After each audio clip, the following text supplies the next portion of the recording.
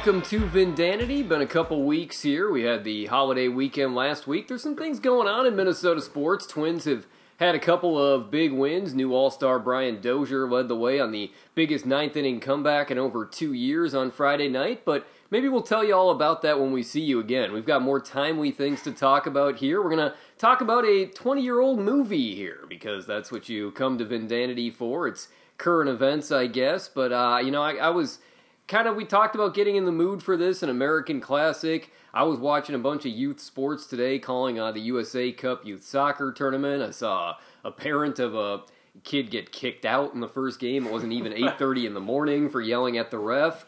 Made me think of Spike's dad in this movie. I don't know. So I think we had to break down Little Giants here. We've been talking about doing things like that throughout the summer.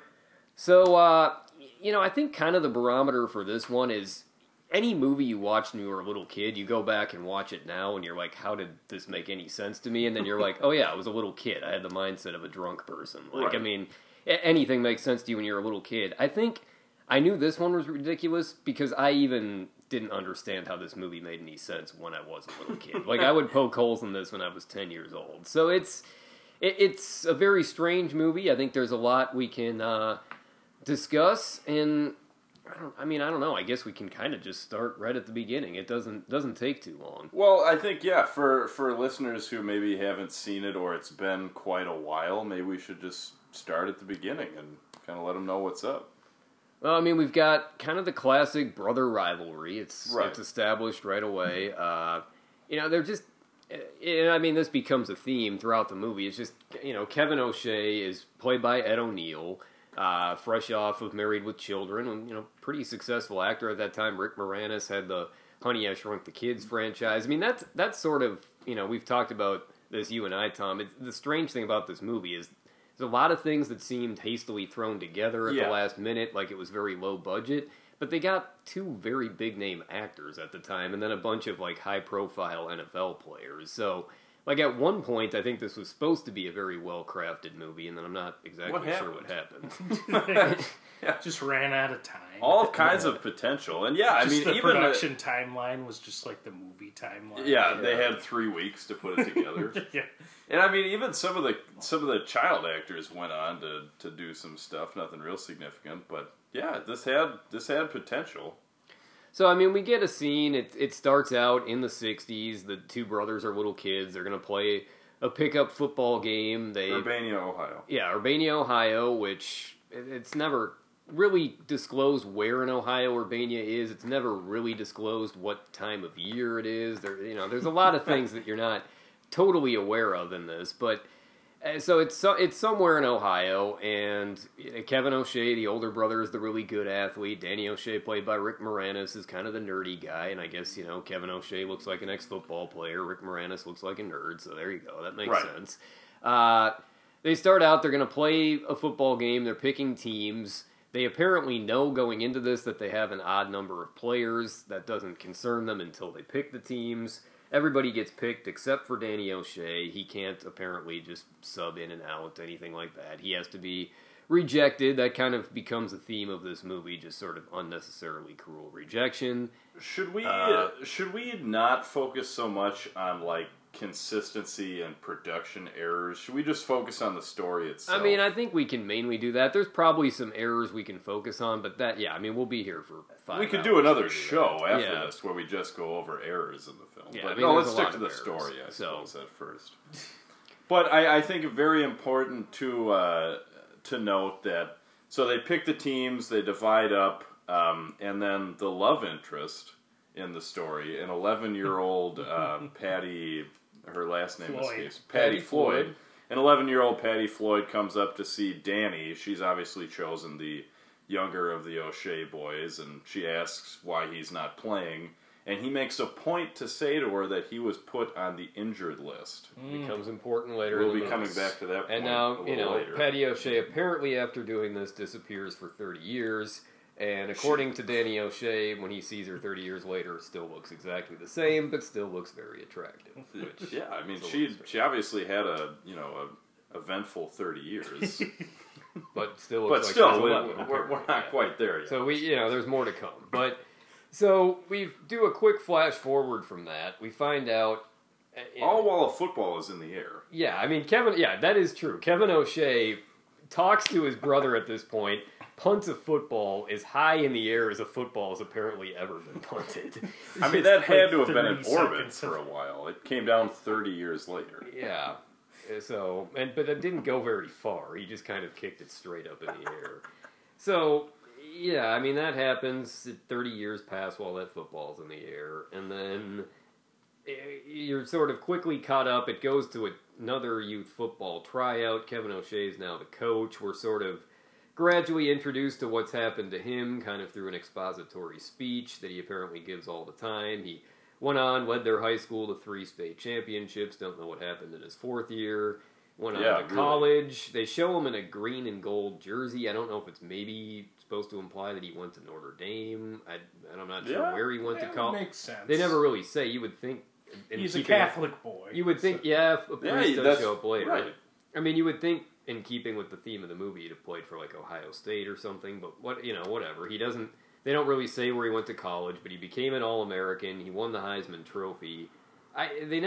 You would think there'd be a plot line where he got injured or something. He does talk about playing in a high school football game where he was so bruised he can't even see straight. But apparently no injuries. He just stopped playing football after winning the Heisman, even though the NFL would have been clearly established at that point. But they never really explain that. He goes back to the town, opens up a successful car dealership, and then he's going to coach this Pee Wee football team that apparently this town that's produced a very successful football player has never had before. Now that is interesting because I'm assuming he quit after winning the Heisman, he still gets around pretty well. It's obviously not like nursing an old injury. Yeah, I don't know if they just, again, I think they probably, this movie couldn't be 3 hours, but yeah, the things they choose to cut out. I would have liked to have seen Little Giants, the 8-part like the True miniseries type series. Yeah, that would have been interesting. Hey,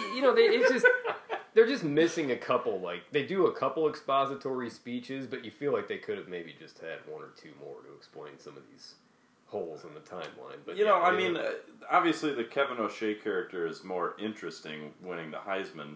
We don't really know what Danny O'Shea did for those 30 years. We know he moved into a gas station. Yeah. And that's about it. He hangs out with kids a lot, I guess. Yeah, and had a wife that apparently just left one day. They aren't really clear on what happened there. I mean, they're not clear on a lot of things. No. We have to establish that. But this might actually be a good time to bring up a little bit of background information about the writing staff. Well, I looked up this guy. He apparently was kind of like a script doctor, so I guess he rewrote some of the script. He's not the credited writer. So wait, so the guy that was doing heroin fixed the script.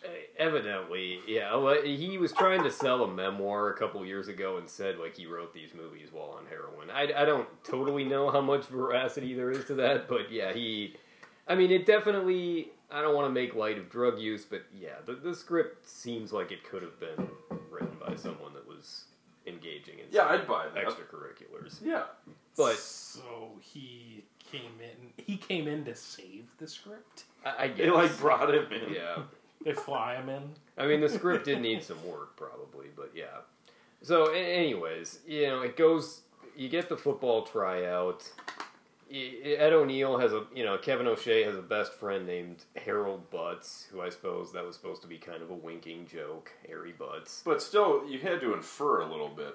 Like, I never learned that till we just watched it. Yeah, I mean, maybe that was for the parents. I mean, clearly whoever wrote this, whether it was the script doctor or the original writers, really enjoyed bathroom humor. And it was for the parents, but the joke was that his name was Harry Butts. Yeah.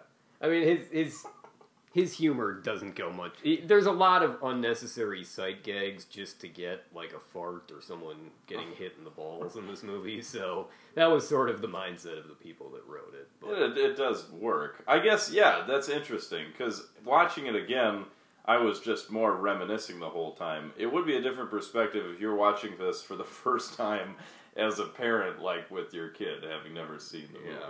you'd pick up on more of that. Yeah, I mean, this was part of a long stretch of little kid sports movies that kind of all follow the same plot with the underdog winning. I mean, there kind of got to be diminishing returns in terms of the logic after a while, and this was kind of on the end of that line. But, so, yeah, I mean, you know, this Butts character is very unnecessarily cruel throughout the movie. But, yeah, so basically we're introduced to Danny O'Shea's daughter, who's kind of the impetus of this. She gets left off the team because she's a girl. Kevin O'Shea is not have a very progressive attitude towards females in sports. He does recognize, though. Well, he acknowledges that she's really I was going to get to that. Yeah. But, so he, you know, we'll maybe get to that in a minute. But we're introduced to Icebox, who they call her, Becky O'Shea, Danny's daughter, as being very tough. It's, again, just kind of the unnecessary jokes. One of the boys makes a very strange reference to insulting her because she has to sit down to go to the bathroom, which I don't really know why he went there, but he ends up getting put in a headlock. You see that she's tough and can beat up all the boys. And so that gets broken up. She gets left off the team. I mean, you know, again, we talk about the logic holes in this. There's really only like 20 people that tried out for this football team, and like 9 of them get left off. Yeah. Apparently there's just no substituting allowed in Pee Wee football, and everyone has to play offense and defense. Well, and we kind of noticed too that certain kids like get picked for the Cowboys and then kind of wander back. Well, I think they only hired so many actors. Yeah, they had to reuse a couple. But yeah, I mean, I think we counted, named 10 or 11 players when they're naming and names. a couple get added in. There's apparently random kids just walking around town that no one knew existed. Really interesting town when you think about it. There's people like moving here all the time, some for football reasons. There's just rogue kids kicking kickballs through windows, throwing things around grocery stores. There's not a lot of discipline. Apparently not a lot of parenting. No. So they get left off. Becky decides she wants to form her own team, and she wants her dad to coach. He finds out about it kind of by surprise. There's a couple of old men that sit around in a restaurant, apparently run a shop and do bookmaking on youth football. They get excited about it. Well, this is one of the most interesting scenes in the movie for me. We've got the classic, the 2 old men sitting in the diner, classic Americana. Here's Kevin O'Shea. They can kind of tell he's embellishing his story as there's a debate about whether there were 4 or 2 seconds left on the clock. And then we get the mayor coming in, which I thought was interesting. He's talking about how one of the old men says he just voted. Really doesn't help with the trying to figure out the timeline of what time of year everything is taking place. College football's going on. No one's in school. The election, there's a calendar at one point that says it's September. Yeah, we don't really know what time of year it is. But I don't know how much we're supposed to be thinking about any of this. But this is an important scene too, because so you have, Kevin O'Shea telling a story. You ultimately never find out what happens. They never end the story. But he goes, sits down, and talks to the mayor. The mayor, of course, says there's a turd in the punch bowl, which 8-year-old me just absolutely loved. This is also just the highest possible priority for this mayor, even on apparently election day. Life is really good in Urbania. Yeah, if the mayor is strolling around. On election day, he's most worried about the town has 2 Pee Wee football teams. And then, And it gets to the mayor before Danny O'Shea. That's the most interesting part. So apparently, Becky O'Shea is very well connected, and she could run this all the way up to the ladder to the mayor's office before telling her dad. I guess it's a small town, word travels fast, and they are very football obsessed, apparently. But you know what, actually, you know where word came from? The real connection from the kids to the mayor's office is Sean Murphy. Because after Becky's chasing down the 3 cowboys who come to give wedgies and razz the kids in the clubhouse, she says, "We're forming our own team. My dad's the coach." It's Sean Murphy who's got a direct line to them. Apparently Sean Murphy is very well connected. So his family's connected.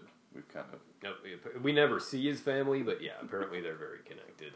So then they just sort of start roaming the town and picking up some of these rogue kids to form a ragtag football team. And but back at the restaurant, this is important too, is where we find out that there can only be one team. Yeah, which I guess that could be a rule. You think that's done by like the population of the town? Yeah. You can only have one. Regardless, this is a big deal because the mayor came to that restaurant that day because we got to get something figured out. There's apparently 2 teams in this town, and if we're going to join this Pop Warner League, we're only allowed to have one. Mm-hmm. So what's going on, Kevin? Well, and yeah, this is apparently the first year they've ever had a team, as I mentioned earlier, even though they have a very nice youth football stadium already built. And they had to elbow their way into the league. Yeah. It was really a big deal for them to get in there. Yeah. Apparently it just must be a really packed Pee Wee football. Yeah. I mean, football in Ohio. Yeah. You know? Yes. But so this is where we find out when the mayor or we finally have the first real face off with Kevin and Danny. Kevin's kind of talking about how, well, they're nerds, but they've got something else they can do. Einstein couldn't catch. He's got all those little lines for him. And this kind of pisses Danny off. He doesn't really like that very much. He takes exception to that. He sees his daughter out. She's obviously upset. So he decides, what the hell? I'm going to coach this team. And can't have 2 teams, so what do? This is where the old men come back into play, and they say, hey, let's have a playoff. I mean, how great is this? I mean, old plot advancing Wilbur comes up with the idea for the rest of the movie. Well, I really like Wilbur. I think he advances the story. Yeah, Wilbur is he is, I guess, spoiler alert here, and you kind of know how these movies go, but Wilbur ends up being right, but he's very willing to bet on the Little Giants, even when they don't have a team formed, right? And they apparently don't know how to play football. At that point, they had 5 players. But he, even though the line I think was set at 40 points for the Cowboys, he's very sure that he's not even betting point spread. I don't think he's betting straight up that the as they're called at that point, Danny's boys are going to win. So he is very confident. So yeah, I mean, they form some they pick up some other players. We find out that Patty Floyd's son, and this is how we get her and Danny O'Shea introduced again, has just moved into town and is a ridiculously good quarterback. Apparently the Cowboys were unaware of him. And so he joins the team. Also, Wilbur was unaware as well. Yeah, no one really knew that he was around. He was just kind of in grocery stores throwing toilet paper around and the biggest display of individually wrapped toilet paper ever. That anybody is. Yeah, there's all they were buying was 20 rolls of toilet paper, and then there was charcoal in the cart as well. Yeah, I mean it was not a very well staffed grocery store. You've got Junior Floyd just ruining the toilet paper display. Becky O'Shea was walking around eating donuts out of the box without having paid for them. Becky O'Shea later on knocks over an entire shelf of merchandise, mixing up all the cookies. So I mean these kids are just they're really kind of like rabid dogs just running around the town. They're walking up and down active railroad tracks. Breaking windows and there's a lot. Yeah, I mean maybe that's why they had to form a Pee Wee football team. These kids are just gonna destroy they had nothing else to do. Otherwise, if they don't give them something to keep themselves out. Maybe that's why the mayor was so worked. Maybe the mayor should open an elementary school. That might be apparently these kids aren't going to school. Yeah, but again, we don't know what time of year it is, and Wilbur also. Pretty prophetic there. They tell him at one point, "The hell with the time. You don't even know what year it is." He says, "No." Yeah. I mean, this is maybe just the town where time has stopped, or do you think it's a town of all ex-football players that now are just having some concussion issues? Well, yeah. I mean, this movie was made in 1994. Before concussions in football became a hot topic. There's a lot of gratuitous head injuries that probably would not be put in a movie that came out now. Including the scene. So you get after they kind of put this team together, we get a lot of cartoonish scenes, and we get the typical stuff of where the Little Giants come together as I guess they later become the Little Giants, but they Danny's boys at this point, and they have no idea how to play football. They, for whatever reason, make the smallest kid, the offensive tackle, and not great coaching on No. Moranis' part with that. So they really have no idea what they're doing. That's interesting because do we even learn the kid with the glasses? Do we ever find out what his name is? Jake. Jake? Jake Berman, the Berminator.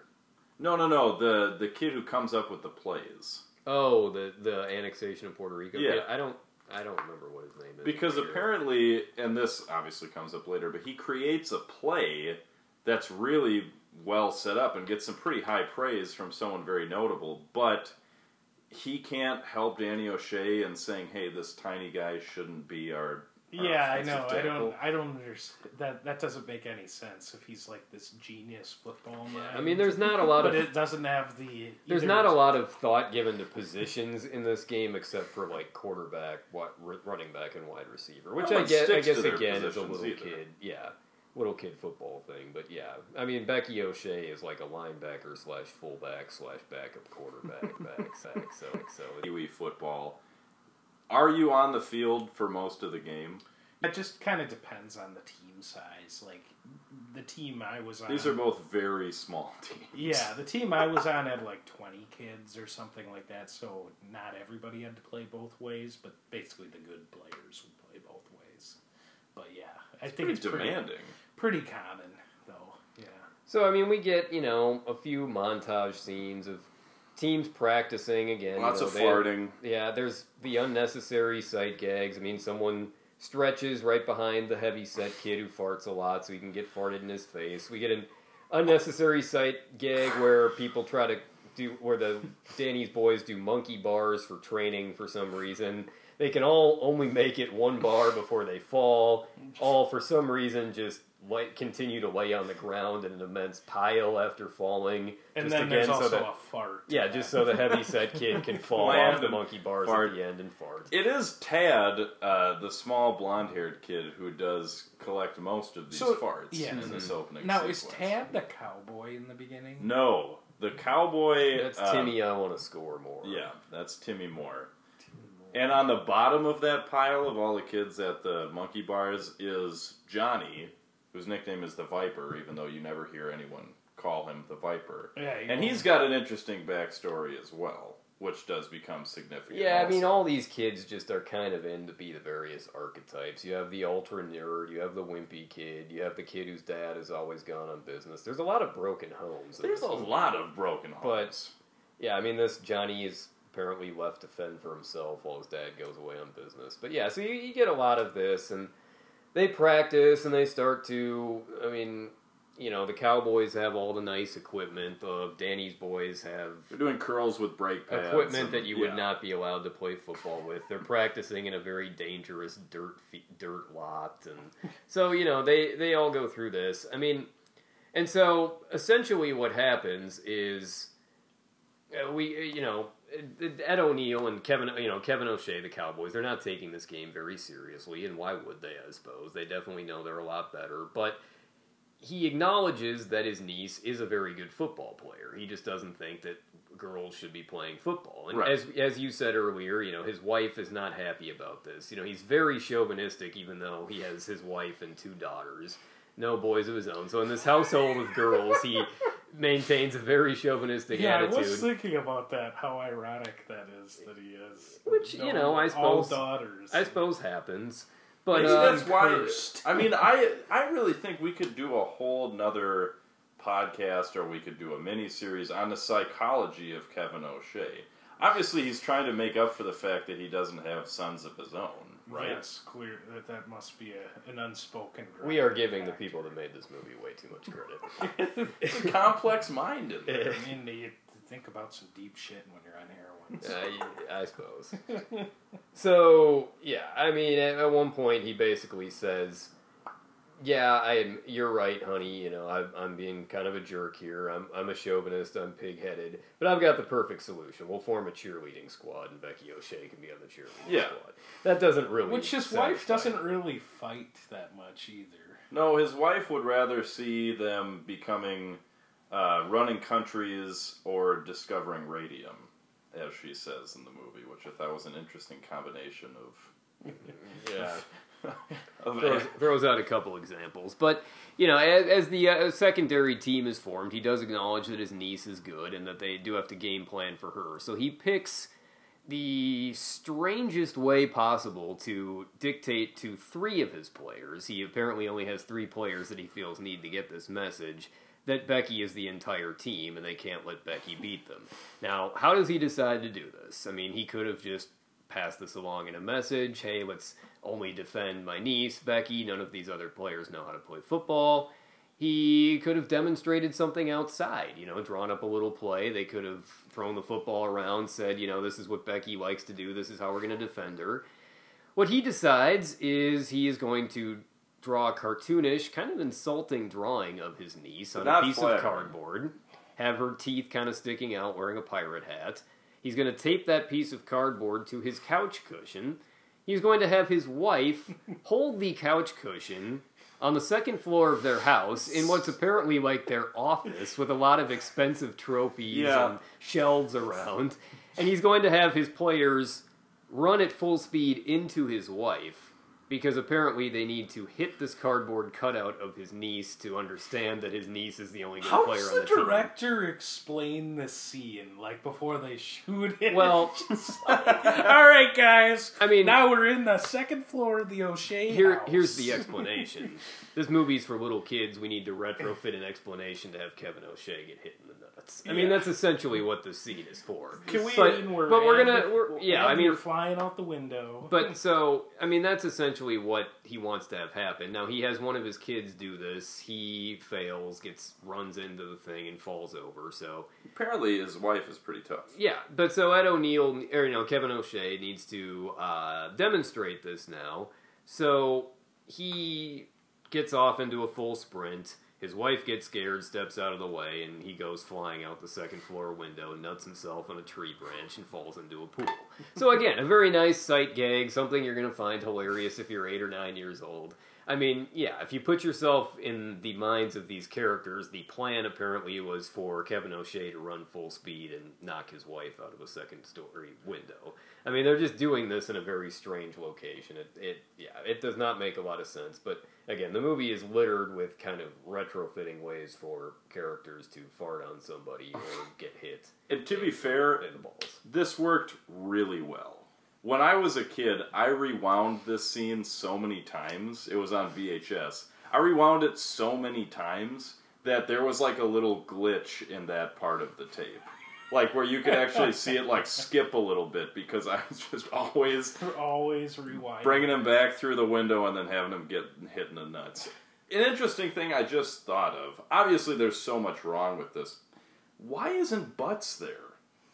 Why isn't Butts holding the couch cushion? Yeah, I don't know. It's like he calls this special meeting in the middle of the night as well to have these kids. Yeah, I mean, there's really no reason to be doing any of this. In fairness, Butts is grossly incompetent, and I don't know how much Kevin O'Shea really trusts him. I mean, I guess they made a Bros for Life pact back when they were kids or something. But yeah, apparently. Yeah, I mean, he's an assistant at the car dealership, but Kevin O'Shea acknowledges that Butts has never successfully sold a car.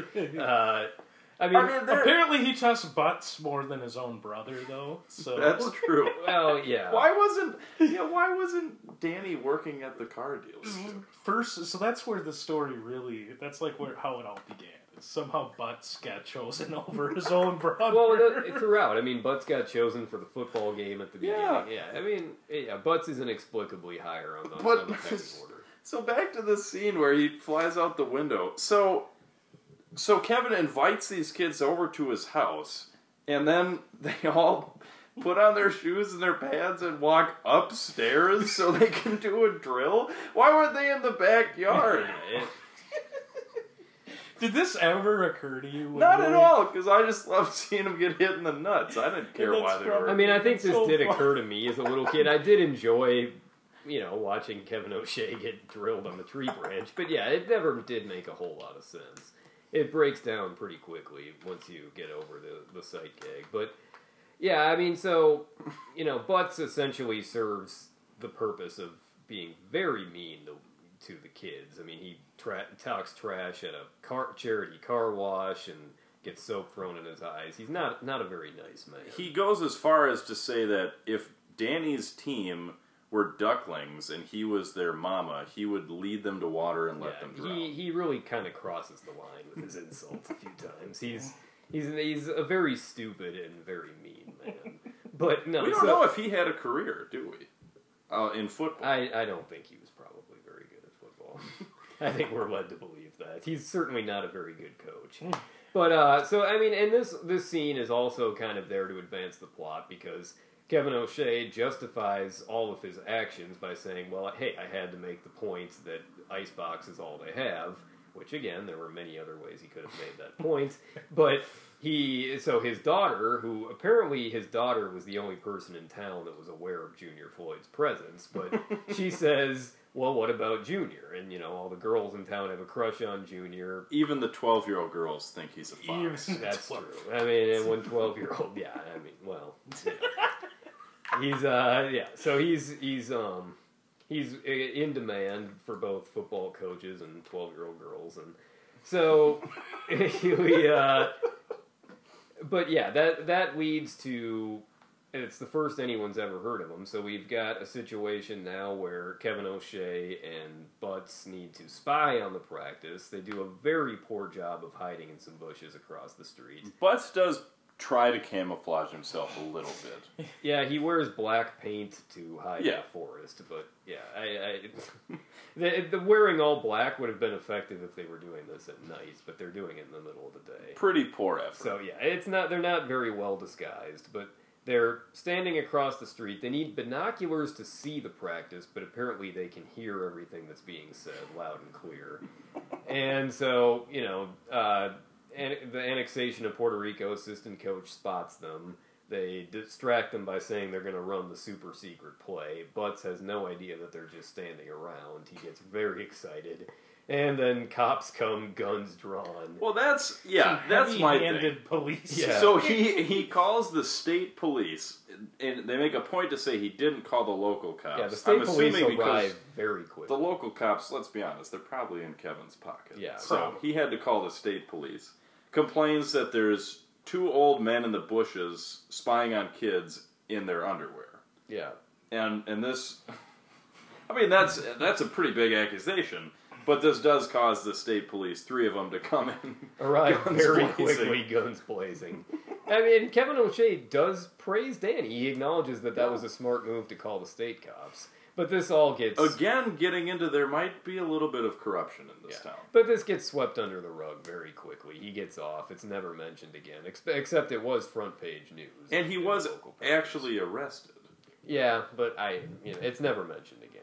They dropped the charges? I guess. Maybe they found out that he wasn't actually in his underwear. So, but yeah, so they, this kind of continues on, and then we get the introduction of the most physically mature 10-year-old known to man, as Wilbur and his buddy get a hot tip that there's a new kid that's moved into town, and they decide to have a little fun, tell both coaches that this kid exists, and let them race via Corvette and go-kart to try to find this kid. So we learn some more backstory. We get a little fight between the brothers as they realize that they're both going after this kid. We find out... Now, again, this is where it kind of comes into play that we don't know where Urbania is. We find out that Kevin O'Shea...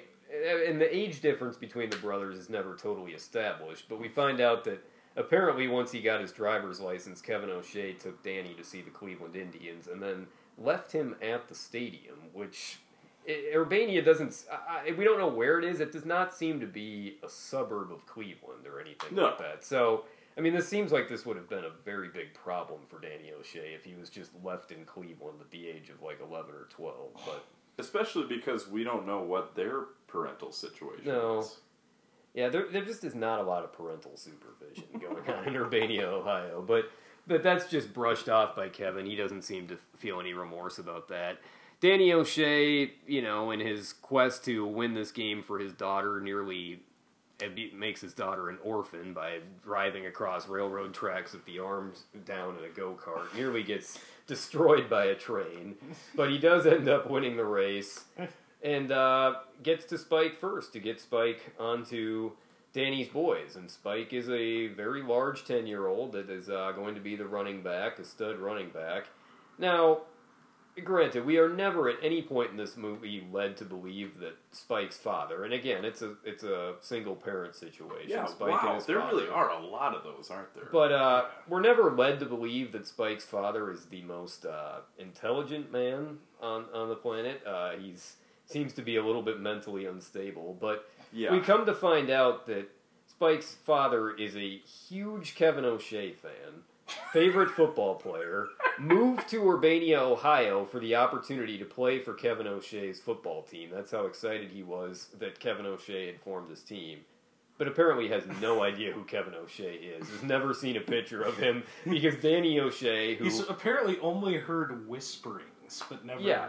Because, I mean, we all know, I think any of you listening to this know, Rick Moranis and Ed O'Neill, not physically similar people.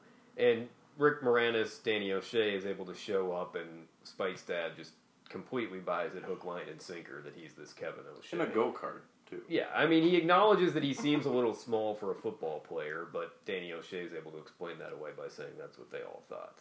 So, Spike joins the Danny's team, frustrates everybody else on the team, is very miserable, talks about himself in the third person, just basically in the cartoonish villain role.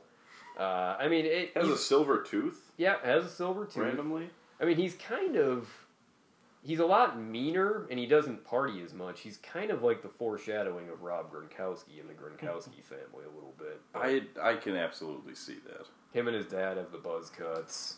I wonder if Gronk's dad ever massaged his hamstrings with evaporated. Yeah, they're very excited about that. I don't really know what that does, but it apparently makes 10-year-olds look like 15-year-olds. But so yeah, they do that, and ultimately a couple days later, Kevin O'Shea steps in and gets Spike to join the Cowboys, which I don't really know why it took that long to clear up that misunderstanding. But after a few miserable practices, he leaves. This becomes the first of many times that the Little Giants threaten to quit. They all fight, but... it also sets up an interesting, layer to the story, because Becky gets a little jealous of Spike. Mm-hmm. And she sees, her dad kind of fawning all over him, asking him, well, what kind of offense do you like, Spike? What should we do, Spike? And she doesn't like that. And so I think that kind of gets into this whole, this rift between the two. She has a crush, as apparently everybody does, on Junior Floyd. Right, naturally. So, she's...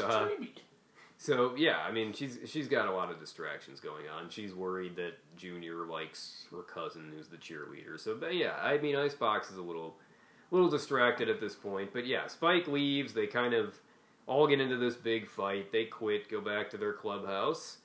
And then, miracle of all miracles, legendary football coach trying to find his way to Canton, taking a very circuitous shortcut. Hey, he gets lost in Urbana, and we get some cameo football player appearances. So yeah, I mean that. When I was watching this when I was 8, I honestly didn't really know who John Madden was. I just knew him as the guy with white hair who talked kind of funny. But watching it now and knowing some of the players that he has with him on this bus, this really is one of the best scenes, I think, in the whole movie. Yeah, John Madden shows up. He gives a little inspirational speech. He helps design a play with the assistant coach that's not totally a viable football play, although they do claim that it was used in the Raiders' Super Bowl win over the Vikings, which I'm not sure is accurate. We should probably fact check that. But he shows up and apparently is just taking his enormous bus to drive Steve Empman, Tim Brown, Emmitt Smith, and Bruce Smith to an event in Canton, Ohio. Even though they are very late and very lost, they have time to give this little pep talk to a random Pee Wee football team. But yeah, we really don't hear from Tim Brown at all. I'm not sure if his scenes were cut for time. The always ignored Tim Brown. Yeah. They weren't really dressed to go to something at the Football Hall of Fame either. No, and yeah. But he gets kind of cut out. We get Steve Empman getting tackled by Zoltek, who, he's former number 1 overall pick, whose career was ruined by injuries. Maybe that was the start of it, when the 11-year-old kid knocked him over. It kind of landed weird. Yeah, so... His hip never felt right after that scene. Emmitt Smith gives a little pep talk. Bruce Smith flexes his muscles and really scares a bunch of 11-year-olds. And then the bus leaves, but they are sufficiently inspired by John Madden to decide that they are actually going to try to play football. So we get that. We get it contrasted with not as good of a motivational speech from Kevin O'Shea. And Spike's dad getting very excited for the first of many times as they finish up their final practice. We go they have 1 day to integrate Spike. Yeah, I mean, we go from zero... Seamless, really. Yeah, we go from 0 to 60 pretty quickly here. I mean, we're led to believe for a while that this game is a ways out, and then, we just kind of find out that the game is tomorrow. And, Spike gets integrated into the offense very quickly. And, so we're about ready to get some football. First, Becky and Junior have to creepily watch a couple of high school kids make out in a canoe on a lake. Becky can very aggressively express her feelings for Junior, and Junior reveals that Becky is the only girl he knows that could beat up his dad, who we never see. Might have been the reason that Patty Floyd left him. Yeah, I mean, apparently he's gone through a long list of 11-year-old girls he's been able to beat up, but Becky, the Icebox O'Shea, would be able to beat him up. What kind of sick bastard is Junior's dad? Yeah, see that little girl? I bet I could beat her up. Yeah, it's probably led to believe it's a good thing that Junior's dad is no longer in the picture. And I guess, so we hadn't really, I guess, talked about this. This all kind of leads to, I guess, the big plot twist in the movie, which is Becky very quickly changing her mind and wanting to become a cheerleader instead of a football player. But really, some impressive psychological work by her uncle. That's there, what I'm who's saying. Just a very sick man with the mind games he wants to play with his 11-year-old niece, but he's very able to very passively aggressively get his niece to quit football. That's what I was saying. That's what he does. He catches her in the diner, and she's kind of down and out. He's got a crush, but Junior's not that into it. There's all this mess with the teams. And he kind of says, hey, think about it from Junior's perspective. Who do you think he wants, a teammate or some cheerleader? And that's really the tipping point. That's when she kind of realizes, ooh. She goes home, puts the makeup on and all that, and comes home the night before the game with a box with a cheerleader's outfit in it. And that, and then the whole Rick Moranis is obsessed with beating his brother storyline too, where she says you only, basically like bringing Spike in and doing things like that is because you want to prove to everybody that. Yeah, and Icebox gets, she's not treated very well by people in this movie in general. No. I will say maybe a little rough on Rick Moranis, gets very upset with him for on her dad, Danny O'Shea. Suddenly. Yeah, for, not treating her like a traditional girl and letting her be a cheerleader, calling her my little princess, when, throughout the movie she was very upset that no one else would let her be a football player. Yeah, she doesn't like anything about that. It was, that shows you the depth of the mind games Kevin O'Shea can play with someone. He's, maybe this is how he became kind of the successful businessman. Yeah. He had more to offer than just football. Maybe that's why he quit. That's why he sells so many Corvettes. Yeah, realized he had the brain power. So, but he, I guess, I don't, and this again came out in 1994. I don't know that. I guess it was sort of the beginning of girls' youth sports becoming a big thing. Maybe at that point it hadn't quite become as mainstream as it is now. But yeah, it's hard to really know what you would take away from this movie if you were a younger girl. Right. Because I guess you've got to grant them that this is one of the only movies of its era where it acknowledges that a girl could be a good athlete, and she is presented as a main character. She is really good at football, but ultimately it really just does reinforce a lot of traditional gender stereotypes.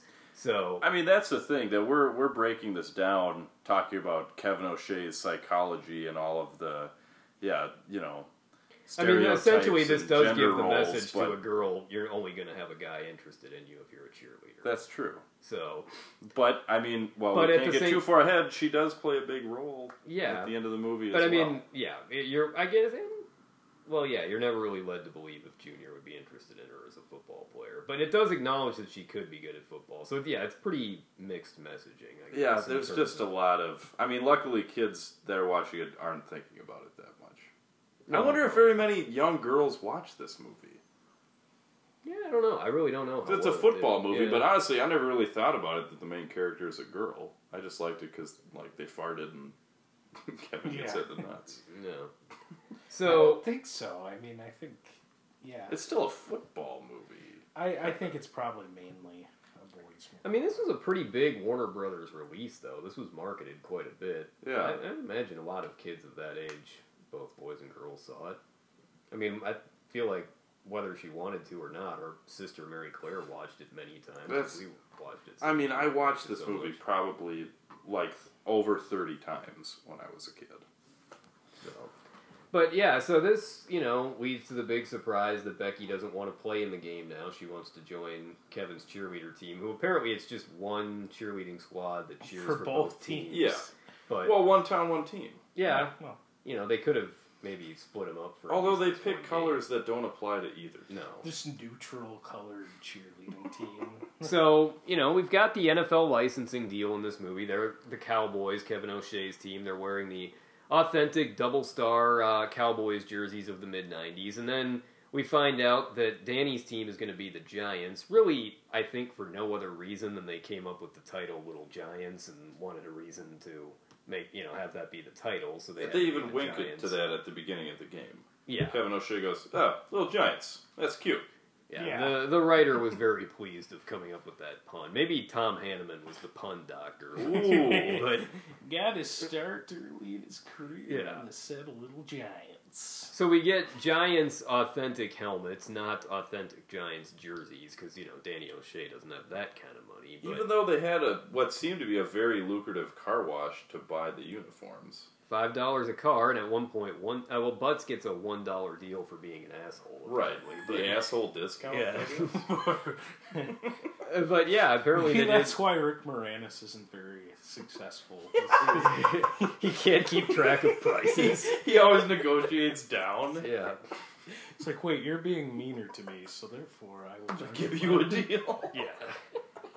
So they must have ineffectively washed a lot of cars to make that much money. Because, they're sneezing on cars, playing with the soap. They don't seem to really get these cars very clean. But or those personalizations on the back of the Giants jerseys were just really expensive.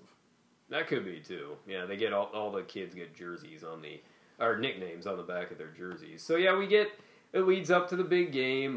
We get a scene of the teams firing them up. The night before, we see all the players getting themselves ready to play, and we get some jokes again made for each kind of player archetype. And so, we get to the day of the game. We see the players firing themselves up. Kevin O'Shea calls in a priest who he basically just cuts off mid-prayer. He wasn't all that interested in the priest inspiring his team. The Giants are fired up. They're talking trash through the air vents and apparently speaking very loudly.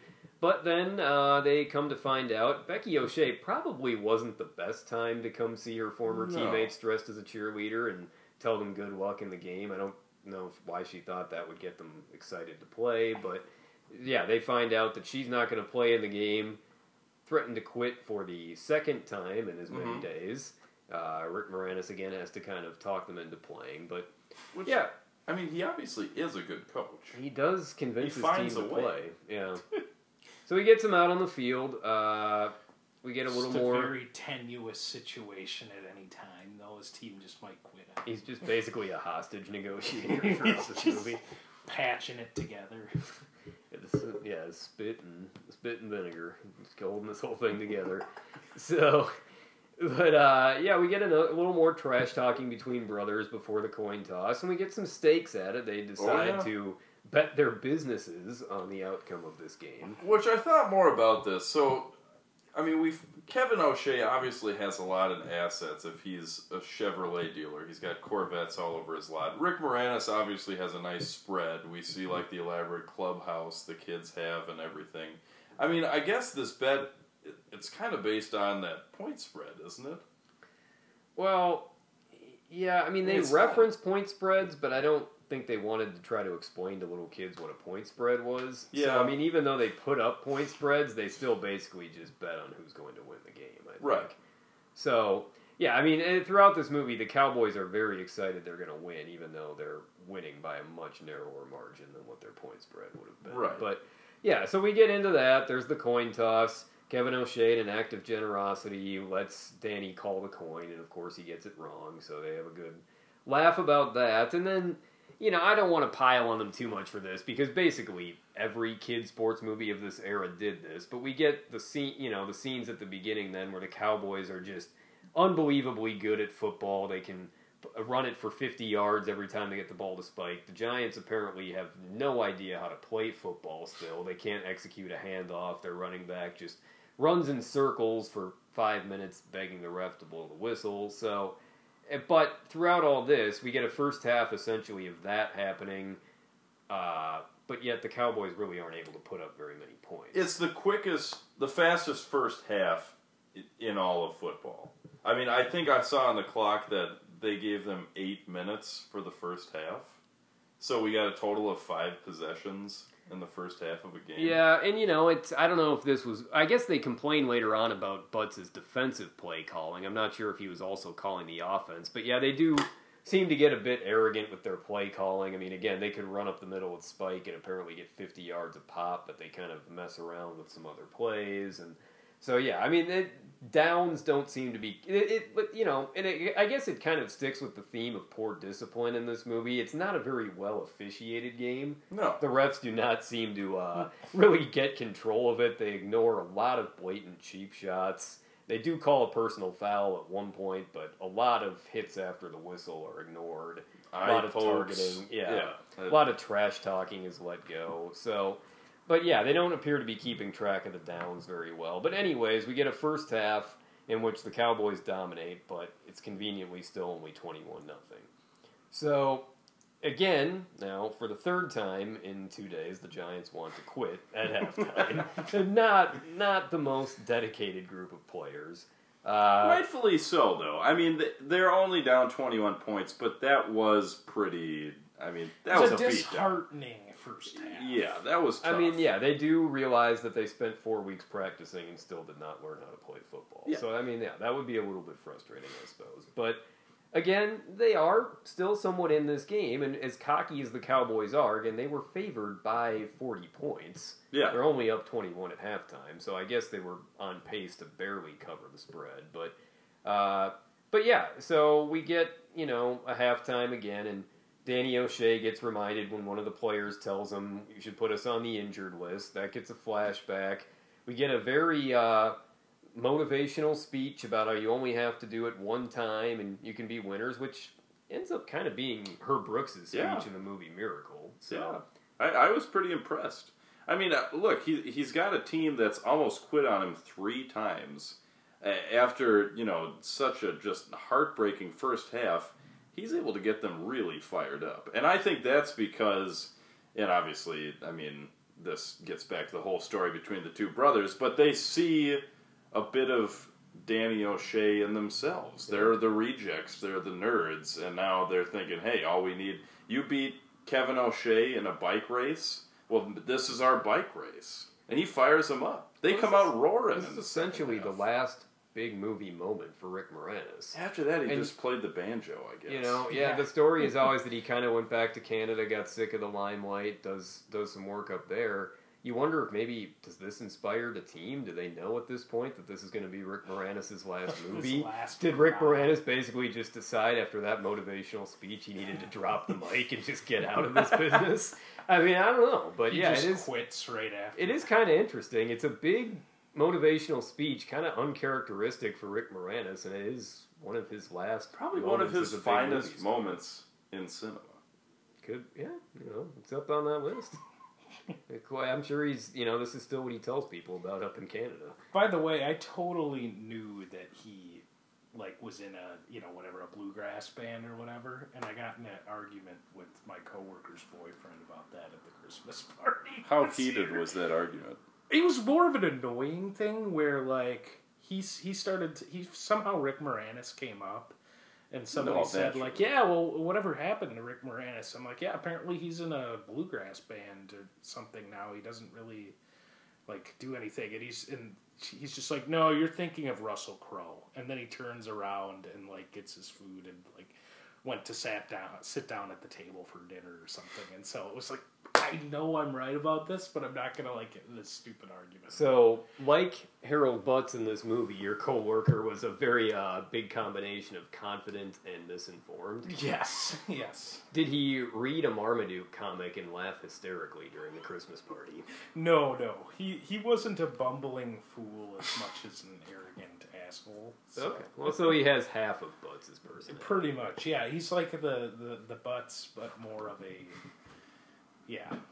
He's got the jerkishness, but not the incompetent, bumbling persona. Shots fired at Vince's coworker's Shots boyfriend. fired. If you're listening, the gauntlet has been laid. The mic's been dropped. So, Rick Moranis. I guess just as a reference point there, in the scene where Kevin O'Shea it's revealed to him that Spike is in town, he has to stop Butts. He cannot hear the conversation because Butts is reading the comics, specifically Marmaduke, and laughing harder than I have ever seen anyone laugh while reading the comics. I used to read Marmaduke. Yeah. It was okay. I read comics as a kid. Marmaduke was probably at the bottom of my list of favorite comics. It's like Fred Bassett. Not usually very funny, but Butts apparently loves Marmaduke. Yeah, I guess I was, Garfield was always pretty good. Yeah, I read the Duplex too. That was a good one. Calvin and Hobbes. See, that was what paper was that in? I feel maybe that wasn't ever in a paper. We only ever had the Pioneer Press, so we had. I remember the direct order everything was in. I feel like it was in the Star Tribune. We never got Snoopy or Kathy or Calvin and Hobbes. You never got Snoopy in the Pioneer Press? No. What the hell is wrong? I don't know. It doesn't make sense. That makes zero. So the Star Tribune printed Snoopy, but that makes such little sense. Anyway, as we take you inside a conversation Butts and Wilbur would have had in the restaurant in this movie, we'll get back to the football game here at the end of things. So we get back to halftime, inspirational speech, come out for the second half. The Giants, sufficiently motivated by this Rick Moranis speech. They gain a yard on a play. That inspires them. And, they start coming up with some things to do. I mean, they go from not being able to execute a handoff to all of a sudden they're running flea flickers and reverses and deep passes to Hayden, who can't catch but gets very open. Johnny's dad comes back from a business trip, very slowly runs into the end zone without things being stopped. Johnny avoids a bunch of tacklers to get to him. We have kind of an issue with players telegraphing plays in the huddle. Yeah. They never want to get the ball, and they say very loudly, "Don't give the ball to me," which I guess maybe the Cowboys thought they were just trying to throw them off the scent. Well, maybe it was kind of reverse psychology. But let's be honest, Butts' defense is just horrendous. Well, this is referenced. Kevin O'Shea, after the third touchdown, gets very, very upset. Butts is just kind of apoplectic there about that insult he gets, and Kevin O'Shea spikes down his clipboard, and it becomes a scene. And Spike's dad, I guess this is a little bit earlier on, he decides to take matters into his own hands, have Spike take out Junior Floyd, since with Icebox not playing, Junior's the best player on the team. He launches himself for a hit about 20 seconds after the whistle. It's very late. Apparently breaks Junior Floyd's ribs, gets very upset when a personal foul is called, shoves down another player, does not get a second penalty called.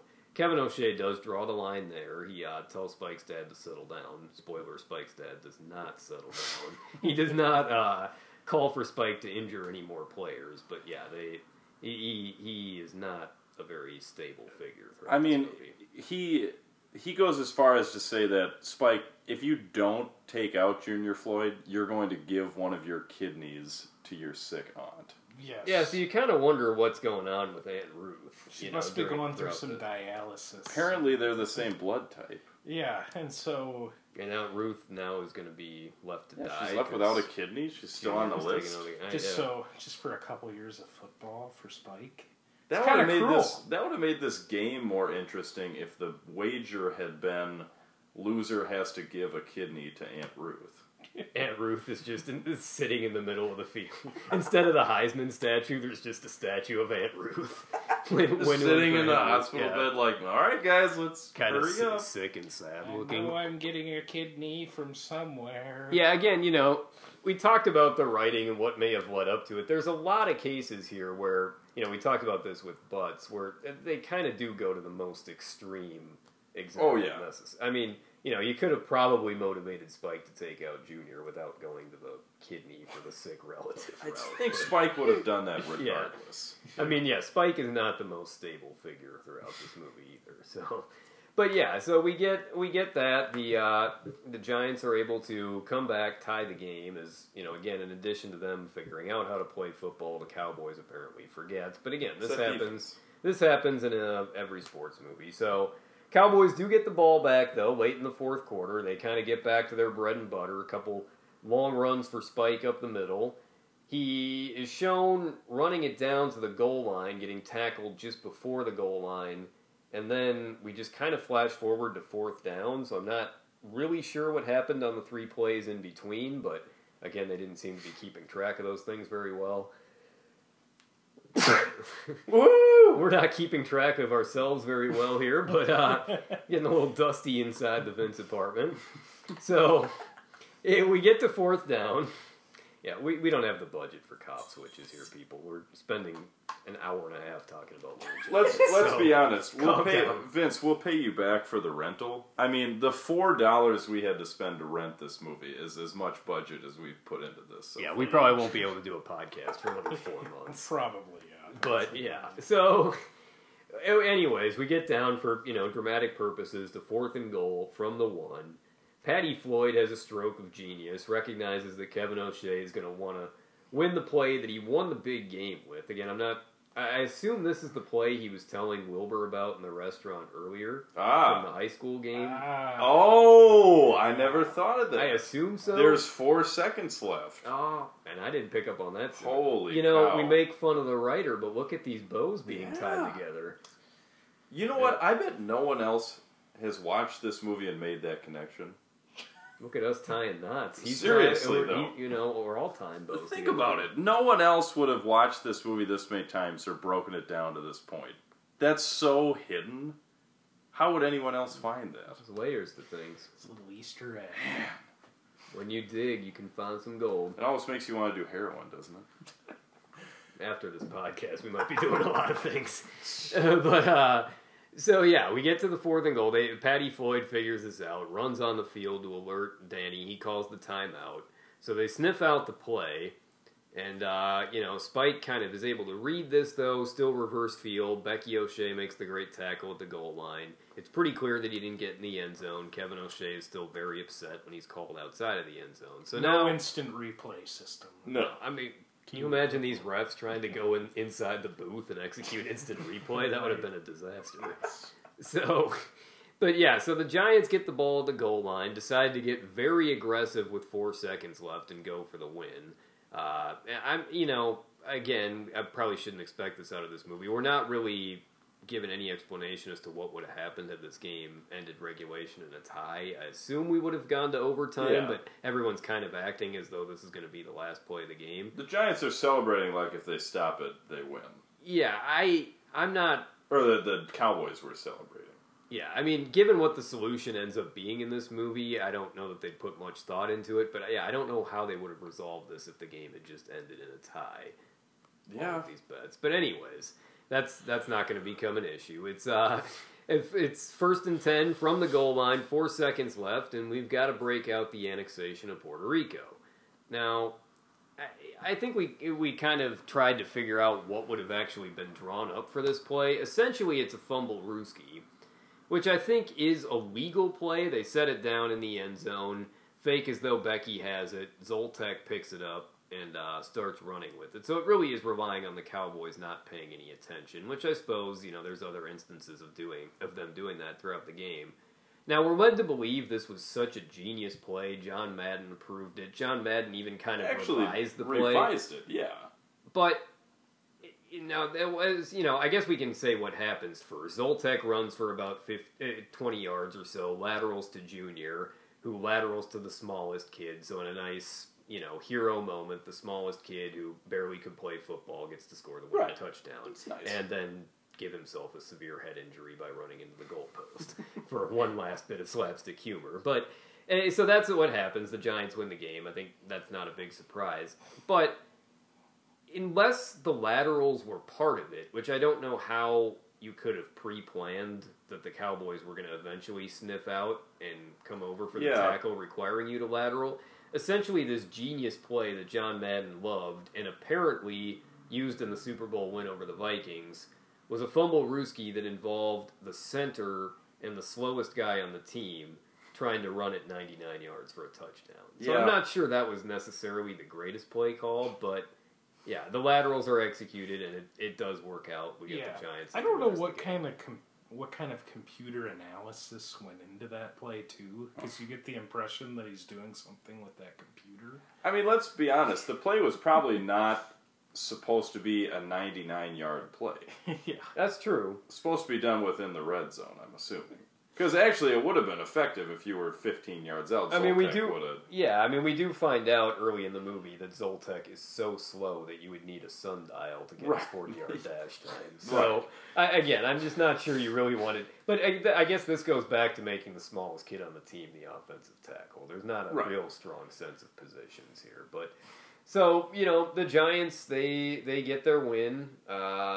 They resolve things. Spike's dad kind of has a crying fit. Spike all of a sudden becomes very stable. Very classy. Yeah. He leads his team in a round of applause, tells his dad to get a grip. So yeah, he kind of changed course pretty quickly, which is good for Spike. He shows some personal he probably never lost before. Yeah, losing can be a learning experience. So that's good for Spike. But basically we end up with the solution that they're going to merge the two teams and have one town, one team. So could have saved themselves a lot of trouble and just did that to begin with. Apparently Kevin O'Shea not a big believer in roster depth. Yeah, you really could have just had a second unit, but yeah, they didn't want to do that. So that's ultimately what's resolved. Danny O'Shea elects to not take over the car dealership, but he gets his name on the water tower. He does. And he gets the girl. We're led to believe he gets the girl. Yeah. Well, he gets a dinner date with the girl anyways. Which, this is a little off topic, but I feel I have to bring it up. The whole movie is talking about Becky and Junior, and now we're establishing a love interest between Becky's dad and Junior's mom. Going to make things pretty difficult. Yeah, one of the two is not going to work. Well, and he's not going to really be allowed to go with Kevin's daughter at that point either. That's essentially going to be a cousin. Yeah. So yeah, we're kind of ruining Junior's teenage love life here with this union, but Junior's going to be a little upset about that over the next couple of years. But yeah, so that's it ends pretty abruptly with the shot of the water tower, which changes location in the town many times, and that shows the mismanagement of this city. They have 6 water towers. Yeah. And they all are going to say O'Shea Brothers on them now. So. Or they're just, the entire town is built in a circle around the water tower. Perfectly around the water tower. That water just tower like, is a big deal. Danny's service station is just on the other side of the water tower, and there's a football field. Yeah, lots of geography and basic time. Also, no love to the Ohio NFL teams for this movie. No, you'd think it'd be like Little Bengals. And Bengals and the Browns. That was my thing with the Giants. I get why they used the Cowboys in '94. That was the heyday of Aikman and Smith. They won those Super Bowls, had the cool jerseys. That makes sense. And I guess the Giants were, again, just in there so they could use the title Little Giants. But yeah, you probably sounds a little better than Little Bengals. Or the Little Browns. Although they do love bathroom. They could have used that. Just some floaters. So, want to end the podcast with that? I can't think of a better ending than that. We had a ridiculous ending to Little Giants. That's how we end the podcast. Ladies and gentlemen, go see Little Giants if you hadn't. Little floaters. I got nothing else. Good night. We'll be back with better sports talk sometimes, and we'll probably try to forget that we ever did this.